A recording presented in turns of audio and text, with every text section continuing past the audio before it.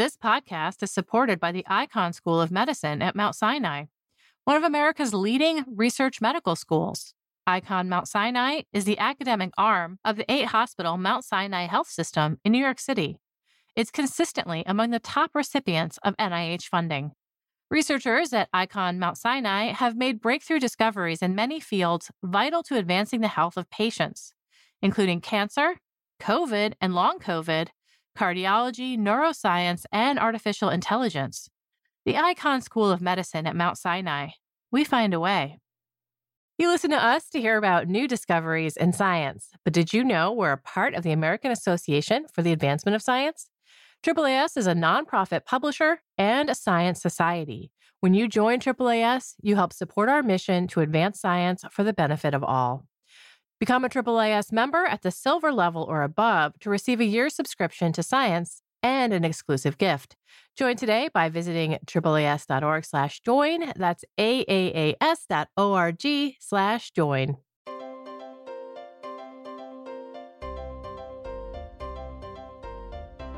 Welcome to the Science Podcast for October 26, 2018. I'm Sarah Crespi. In this week's show, Megan Cantwell talks with reporter Julia Rosen about a group of kids suing the U.S. government to try to stop climate change. And I talked to Andrew Muller about a long-term experiment tracing the transmission of gut microbes from one generation of mice to the next.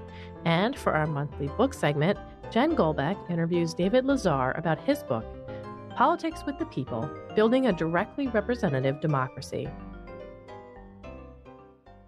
I'm with Julia Rosen to discuss a historic case hitting the federal district court in a week. 21 youth plaintiffs filed a suit against the U.S. government, alleging that they have contributed to climate change and failed to protect natural resources as a trust for future generations. Hey, Julia. Hey, how's it going? Going well. So could you give a little background on how this lawsuit got started? Yeah, so this lawsuit was first filed in 2015. So at the time it was filed against the Obama administration. And it's based on kind of this interesting legal theory that was developed by a law professor at the University of Oregon called atmospheric trust. The government, sort of in its contract with citizens, is responsible for protecting various natural resources as public trusts. And so this argument is that the atmosphere and a stable climate, that those are things that the government is responsible for protecting. So the plaintiffs here are mostly young people, as well as the climate scientist James Hansen. They allege that the government has taken actions that have promoted and enabled the extraction, transportation, and use of fossil fuels, which have produced greenhouse gas emissions, which have led to climate change. And so they haven't protected this atmosphere as public trust. What are the plaintiffs alleging exactly is the amendment or right that is being violated by these government policies? This has changed a little bit over the last few days as there's been a bunch of legal motions in the run-up to the trial. But basically, they allege that their right to life, liberty, and property is at risk here because of climate change. So who are these plaintiffs? Could you give some examples for how they claim that climate change has impacted their lives? There are a bunch of youth plaintiffs. They live in Oregon, Colorado, Louisiana, Florida, Arizona, all over. And they have experienced the effects of climate change in many different ways. So a lot of them have been impacted by extreme weather events that scientists say can be exacerbated by climate change. So several of them have experienced severe flooding, drought. There's also health impacts. So some of the plaintiffs have asthma and say that, when you have a big wildfire and there's smoke, that aggravates their asthma. Many of them say that they experience psychological distress thinking about climate change and their future as young people growing up in a world that will be altered, as well as, losing the ability to recreate in places that will be affected by climate change. So there's really quite a range of impacts that have been raised in this case, but they all relate to these youth seeing their future being strongly affected by climate change. Based off of court documents and testimonies, you wrote that you don't expect the government will challenge that humans have induced global warming. So what do you think will be the make or break questions in this trial? What it seems like the trial may come down to is that the government is challenging that the youth have standing to bring this case. And to have standing in federal court The plaintiffs have to show that they have suffered harm or injuries because of the actions of the defendants. And so they have to sort of trace this causal chain of events, saying that the actions of the government contributed to the injuries that they suffered. And as I mentioned earlier, a lot of the injuries came because of extreme weather events. And so one of the areas of contention is going to be, can you say that those extreme weather events were made worse by climate change? And this has been an area of active research for many, many years. And for a long time, scientists said, climate change will increase the frequency of extreme events, but they hesitated to say, this particular extreme event is due to climate change. But in recent years, there's been a lot of development in this area, which is called attribution science. And now there is really a lot more evidence that you can analyze an individual event and say whether or not it was exacerbated by climate change. So what approach are the scientists testifying for the plaintiffs taking to support claims that extreme weather actually is tied to climate change? So in this particular case, the plaintiffs have brought on Kevin Trenberth, who's a climate scientist at NCAR, and he has a method of doing this attribution that sort of says, look, we know, for instance, that warmer air holds more water. And so we know that climate change has made the rainfall in a specific event X amount worse. And so that's the argument that they're putting forward. What do you think will be the defense's counter-argument to that? The government has brought on another expert who says we can't really draw this connection for these events. And so I think one of the areas that will come up is whether you can really draw this causal chain between climate change and the extreme events that affected the plaintiffs. Another debate you mentioned is also how climate change has impacted the health of these plaintiffs. So is it kind of going to play out similarly with this debate as well? There's a very similar argument that will take place probably around the health impacts. Like, can you say that this person's asthma attack was caused by smoke from a wildfire that was made worse by climate change? And the outcome that the plaintiffs want isn't necessarily money, but more so the lowering of greenhouse gas emissions. Right. So that's really important. And that's actually also part of this standing argument. To bring a case in federal court, it has to be an issue that the court can actually remedy. They're not asking for money. They're asking for the judge to order the government to come up with a plan that they say will bring it back into constitutional compliance. So we'll stop violating their rights. And that will include massively reducing greenhouse gas emissions, phasing out fossil fuels, lowering greenhouse gas concentrations in the atmosphere, and basically coming up with a plan to stabilize climate. And so they don't have to say, here's exactly how you should do it, but they have to say it's possible, because the judge can't order the government to do the impossible. So they have submitted several expert testimonies from energy experts who have done work in the peer-reviewed literature saying, here are some ways that we could rapidly decarbonize the US economy. And again, the government has submitted expert reports of people saying these plans are unrealistic. It's going to be more expensive than this. It's not this easy technically. So there's a whole set of scientific and research questions around the remedy. So what is the goal for the plaintiffs in terms of these greenhouse gas emissions? What's the level that they say is within constitutional limits? They have said that a safe level would be 350 parts per million. So today it's about 410. And it's just worth noting that that is a lot more aggressive of a goal than what, for instance, the Paris Climate Agreement has set. So that would be quite a tall order for the entire world, not just the US. Right. And within this lawsuit, do they have any sort of time frame that they propose that they would want this implemented by?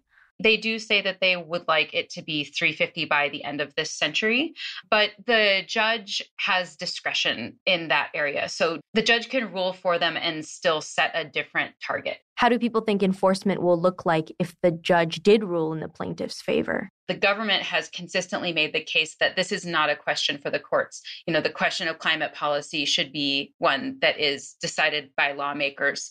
So they're arguing that if the plaintiffs were to get what they want, the judge in Oregon, Judge Ann Aiken, would basically become the carbon regulator. They say, that's really not the way that we should do this. But the plaintiffs called the court their last resort.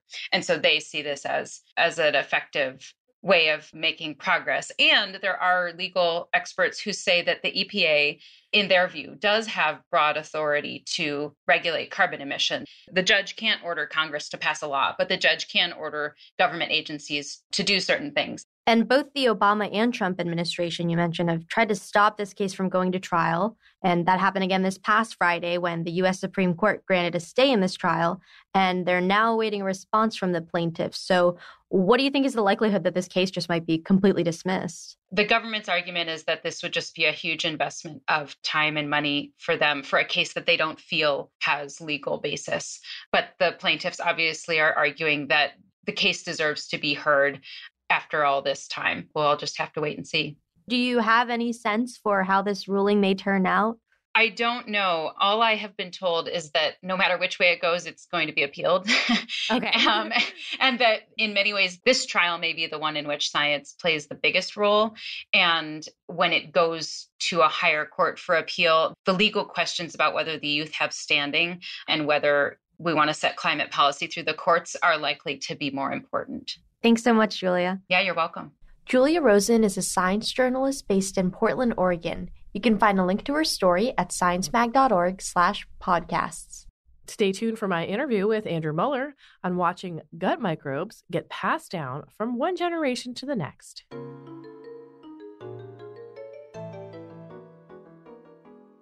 This episode is brought to you in part by the NSA. Almost every day we hear something on the news about a cyber attack.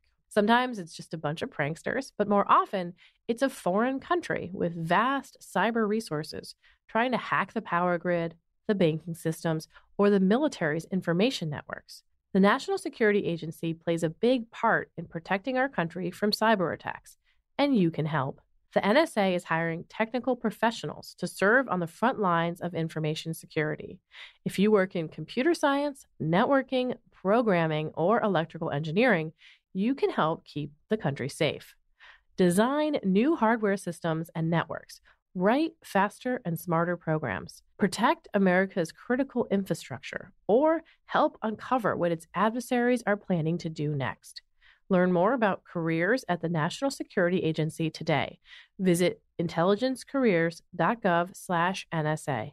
That's intelligencecareers.gov/NSA. Now we have Andy Muller. He's here to talk with us about a long-term experiment tracing the transmission of gut microbes from one generation of mice to the next. Hi, Andy. Hi. This is a nice, big study. Lots of mice over lots of time. And you were looking at both vertical transmission from parents to offspring and also at horizontal transmission. So how do these microbes move through the environment from one mouse to another mouse? Let's start with the mice that you used. You got them from the wild. Why did you do that? The great thing about these mice is that there's a tremendous amount of variation in the gut microbiomes of wild mice that we don't see in lab mice. And so we went out into the wild to capture an immense variation in the gut microbiome. And we caught 17 pairs of mice from wild populations, one population in Edmonton in Canada, and then the other in Tucson, Arizona in the United States. So we took these wild-caught founders, brought them into the lab, and inbred them through sibling matings for around 10 generations. Wow, that's a long time. Yeah, it took several years. It's a huge effort, and I think these lines are going to be useful for a lot of different research questions. And so through inbreeding the mice in the lab in a controlled setting, they're all in the same room, eating the same diet, we could watch from generation to generation the composition of the gut microbiome and make very strong inferences about microbial transmission from this experiment because we've controlled for so much environmental variation. How does a parent mouse pass down their gut microbe to their offspring? The initial exposure to microbes comes during the birth process. So through the vaginal canal, newborns get exposed to microbes right away. But mice and rodents are special in this sense because they're coprophagic. So they actually eat the feces of their cage mates. Well, there you go. That's one way of getting it in there. Yeah, so that provides a really clear route for vertical transmission between mother and offspring. When you say you controlled the environment, how do you know when things were going from parent to child rather than being in the same room or interacting with the same people? So that was actually something we were interested in looking at. So we were interested in looking across the entire microbiome and asking the question, how are different groups of bacteria transmitted?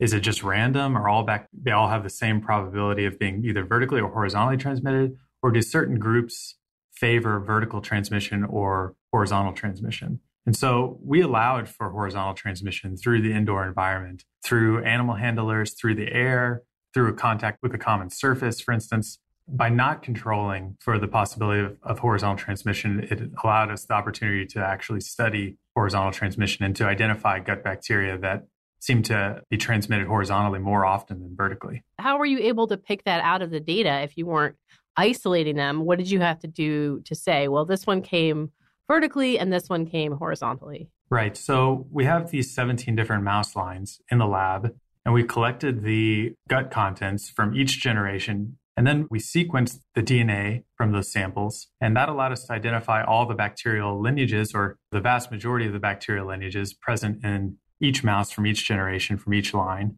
And then we could simply look bacterium by bacterium or bacterial genus by bacterial genus and ask whether members of that bacterial group tended to be shared more often by mice from the same line or more often by mice from different lines. So you would say, oh, well, do their parents have it? Not just their parents. We'd actually look throughout the lineage of genealogy, the inbred line, and ask, did the parental generation have this certain bacterial lineage, but did the grandparents, the great-grandparents, all the way back to the beginning of this experiment? They were distinct enough at the start? Yeah, so that was the key, is that each wild-caught pair had a distinct individual microbiota, which is what we see in all mammals, essentially. So all humans have a unique signature. So you could see those signatures all the way down through all these generations?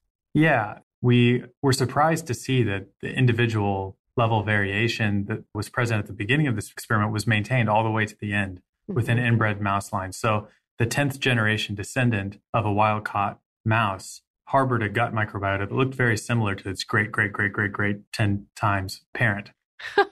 No, you cannot answer this question, but it just immediately makes me think if there's any possibility that what's in my gut is what my 10th generation ancestor's gut was like.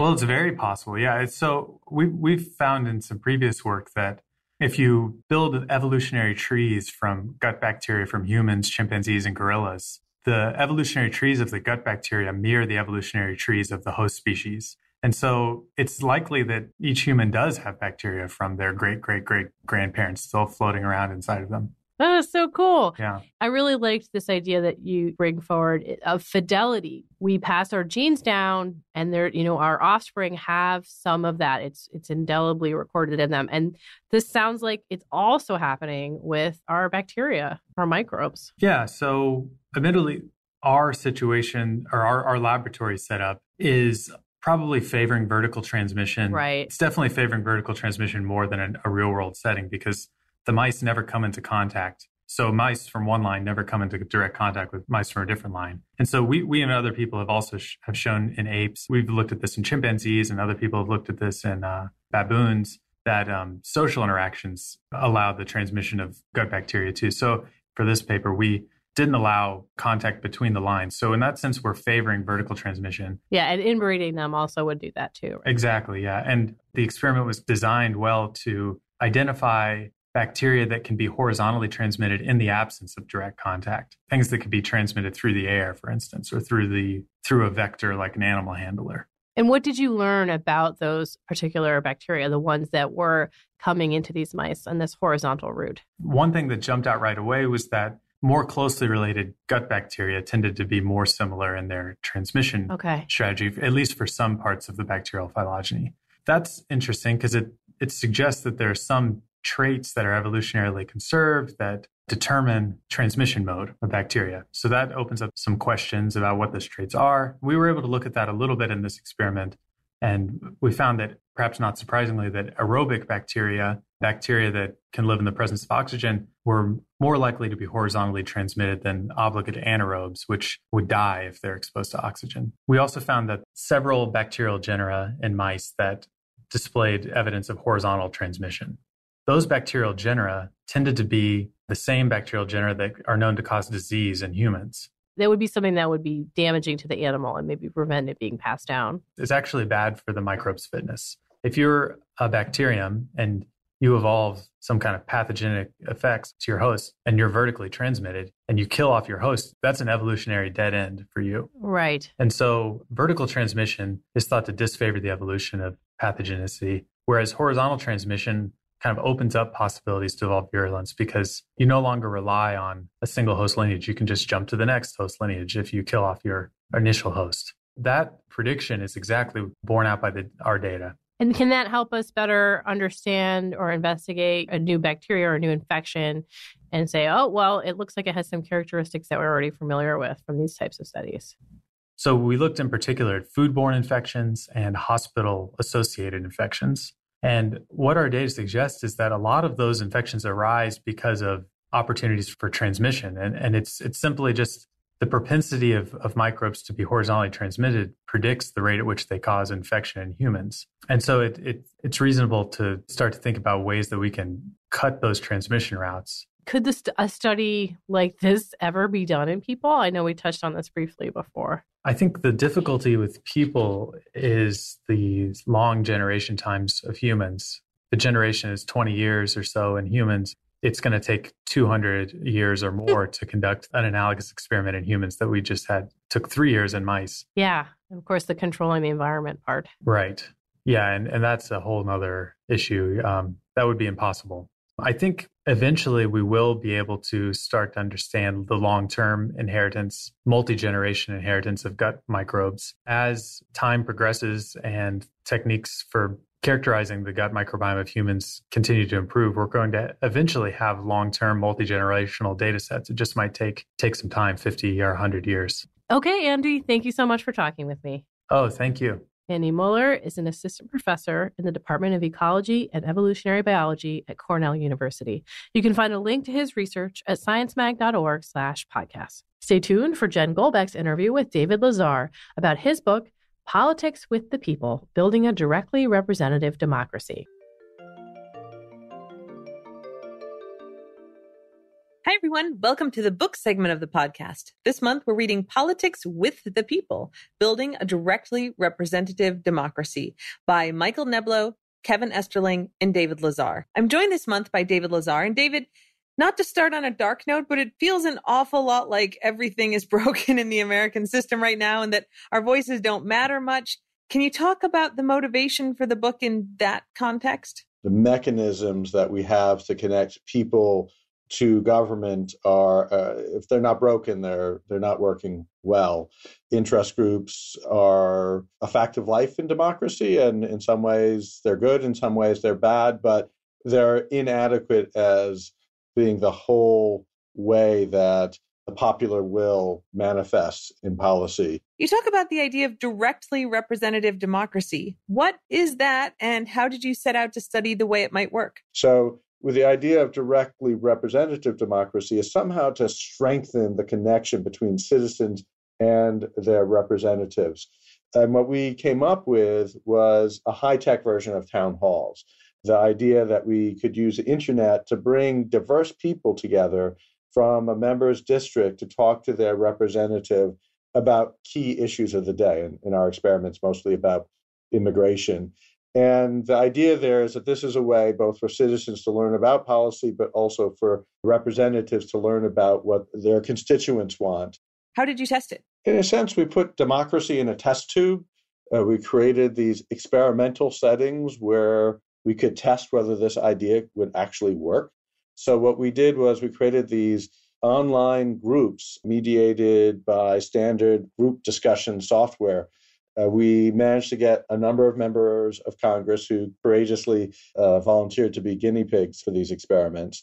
We had 12 U.S. representatives and 1 U.S. senator volunteer to meet with a randomly selected set of constituents to talk about key issues of the day, mainly around immigration, which is really one of the big issues that our country is confronting right now, as well as one town hall on policy issues around torture and so on that were really at the fore around a decade ago. Is the technology critical to this idea, and did it work? The technology is just an enabling component, but then there are a set of rules about how we set these up. We wanted to make sure that we had a representative set of citizens, so we did a set of people. Usually town halls attract people on the extremes on either end, and those people should have their voices too.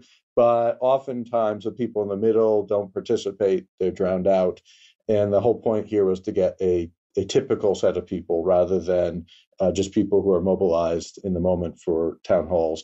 We made sure that people who participated were informed ahead of time. So they got some documents, short documents that got them at least up to the speed on the basics of the policy being discussed. So it was an informed discussion.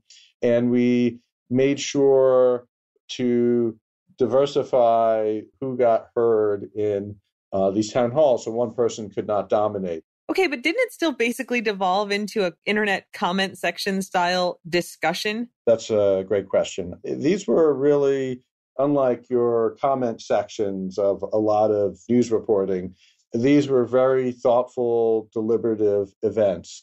We actually had some rules around civility, around, let's say, if someone posted something that was obscene or just obviously obnoxious, that we wouldn't post that. But in fact, we never had to invoke those rules out of all the town halls we did, not a single time, out of many hundreds of comments. I think part of the lesson there is a lot of internet fora are very open, which has its benefits, but it also means there may be a lack of accountability. It may mean that the one bad apple can spoil the bunch. In this case, we just had, say, a randomly selected 30 citizens, and it seems like out of 30 random citizens, there's almost never a troll. What did the members of Congress think of it? We spoke to or communicated with the members right after each of these events. They seemed to really like it. They found it a valuable and different kind of event to elicit the opinions of their constituents. And we think if this was more routinely used by members of Congress, that would give them a tool to evaluate the considered opinions of their constituents. So what comes next? We're actually giving a copy of the book to every member of Congress. We hope to be able to present this also to newly elected members of Congress in December. And so our hope is to encourage members of Congress to integrate these kinds of communication measures into their regular routines. So I guess there are multiple steps here. One is that we hope members of Congress integrate this and directly invite citizens into group online discussions. But we also hope that third parties, and we would be among those third parties, but we could imagine, let's say, the League of Women Voters or other kinds of civically oriented groups, to host events that have these ingredients, then connect members of Congress to a diverse set of constituents. Well, David Lazar, thanks for talking with us. The book is Politics with the People, Building a Directly Representative Democracy by Michael Neblo, Kevin Esterling, and David Lazar, and it's available now. We'd love to hear from you too. You can share your thoughts with us on the Science Magazine Books blog, Books et al. That's it for October, but we'll be back in November with another food book for your stack. Happy reading. And that concludes this edition of the Science Podcast. If you have any comments or suggestions for the show, write to us at sciencepodcast@aaas.org. You can subscribe to the show anywhere you get your podcasts, or you can listen on the Science website. That's sciencemag.org/podcasts. To place an ad on the Science Podcast, contact midroll.com. The show was produced by Sarah Crespi and Megan Cantwell and edited by Podigy. Jeffrey Cook composed the music. On behalf of Science Magazine and its publisher, AAAS, thanks for joining us. You listen to us to hear about new discoveries in science, but did you know we're a part of the American Association for the Advancement of Science? AAAS is a nonprofit publisher and a science society. When you join AAAS, you help support our mission to advance science for the benefit of all.